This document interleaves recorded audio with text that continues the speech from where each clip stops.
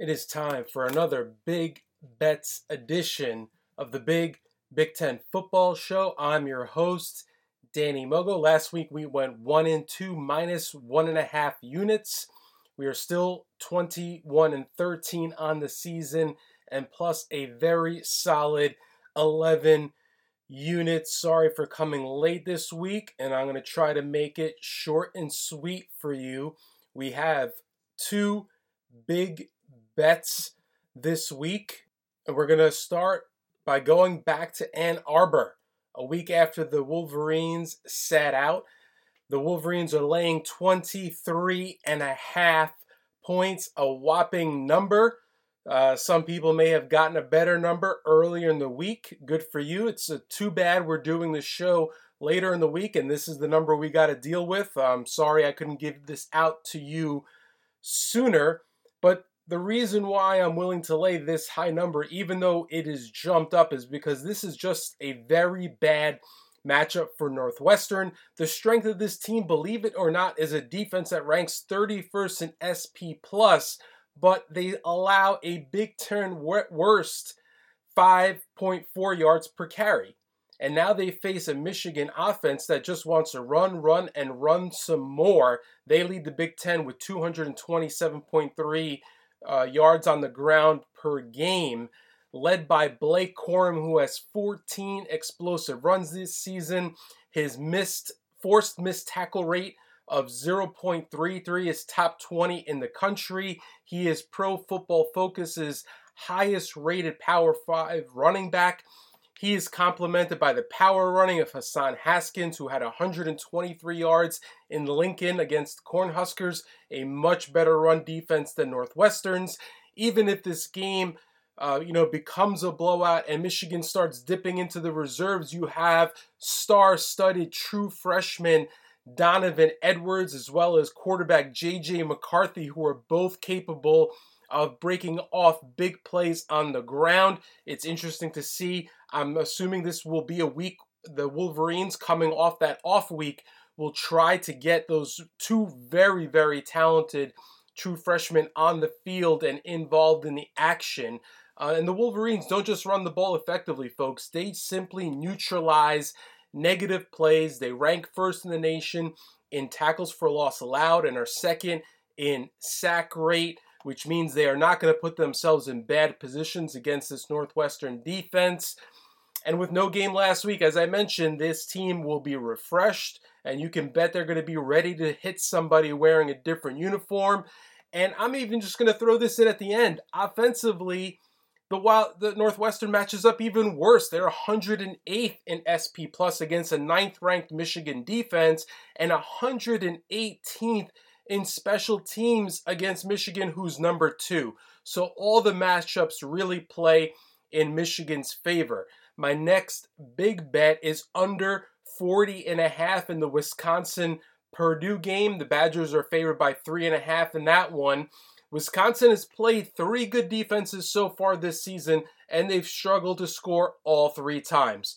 10 points versus Penn State, 13 points versus Notre Dame, and 17 points versus Michigan. Those games were at home or at a neutral site. That was Chicago against Wisconsin. Their offense is 13th in the Big Ten in EPA, expected points added. Quarterback Graham Mertz has 13 turnover-worthy plays, which is the 6th highest in the country. The Badgers only average 19 points per game, 17 in conference play. They're facing a defense that's allowing only 14 points per game in Purdue, which is second in the Big Ten in scoring defense, yet somehow Wisconsin's number by itself is 21.5, 21.5. Now, on the other side, Purdue, who put up a quote-unquote, whopping, let's take it easy, 24 points against Iowa. They did that despite falling behind, being very inefficient on early downs and having a lot of second and third and longs. They took advantage of a soft Iowa zone, despite those situations where they needed to convert third downs. Iowa still played off coverage and kind of gave a few easy first downs. I don't expect that will happen against Wisconsin. Prior to that game at Iowa, and don't forget, they had +4 in turnovers and still only put up 24 points. Their star receiver, David Bell, went off over 200 yards. He's not going to do that every week. You know, he may have 120, 130 yards against Wisconsin, but I'm not expecting him to go over 200 yards again. But when this Purdue team before Iowa, when they played at Notre Dame versus Illinois, terrible defense, versus Minnesota, they scored 13 points in 3 consecutive games. And now they go up against the toughest defense in the Big Ten to move the ball on, 4 yards per play allowed by the Badgers. I just don't see Purdue putting up a lot of points. They only average 16.7 in conference play, while the Badgers have allowed 14 or less in 6 of those games. The only times, the Michigan did move the ball against them, and then Notre Dame got away from them because of turnovers. So as long as there's not a bushel of turnovers, I really think that the defenses are going to dominate. The offenses will struggle. I like under 40.5 there. Now, let's move on to our bigger bet. I'm going with the Maryland Terrapins at plus 4.5 against the Golden Gophers. Just off the eye test, just off watching these teams play, to me they seem fairly even. I think when I rank my Big Ten teams by tiers, I have them in the same tier. Maryland is averaging 4.3 yards per play. Minnesota is at 4.2. Minnesota allows 3.1 yards per play. Maryland is at 3.6. The Gophers in SP Plus are 28th. You know where the Terps are? 29th. I think what happened here is the Maryland is undervalued. They've been blown out in the past 2 games. 51-14 versus Iowa, 66-17 at Ohio State. When they took on the Hawkeyes, they faced the most efficient pass defense in the Big Ten, one that leads the nation in interceptions, and that just, because of that, the game got away from them. When they took on the Buckeyes, that was the conference's most efficient passing offense, and then some. I mean, we're talking about arguably the best offense in the country. Now, Minnesota has neither of that. They have neither an explosive offense like Ohio State, nor a very efficient pass defense like Iowa. There is no reason at all that Maryland cannot hang and possibly even win this game. They had an off week last week, which I think was at the most opportune time for the Terps. They're still in the thick of things in terms of making a bowl game with their 4 wins, 4-2. And, coming off those 2 losses, it was a perfect time to take an extra week, regroup, put that behind them, and go forward with a winnable game here against Minnesota and a chance to make a bowl push moving ahead. And then finally, our biggest bet, we're going to go with the Ohio State Buckeyes laying 21 at Indiana. The Buckeyes are on a roll. They've won their past 4 games all by at least 21 points. They've scored 52-plus points in their last 3 games. The average margin in the past 3 games is 59-12. This is arguably the best offense in the country. They lead the Big Ten in yards per rush and yards per pass. As tough as Indiana can be, we thought they might give Michigan State some trouble last week in terms of limiting big plays. They did that, but they will be no match for this Ohio State attack. Quarterback C.J. Stroud has made major improvements in the past 2 games. His EPA per pass has jumped from 0.16 to 1.09. His QB fault incompletions have gone from 19 in his first 3 games to just 2 in his past 2, and his turnover-worthy plays have gone from 5 to 1. Those are numbers per Pro Football Focus.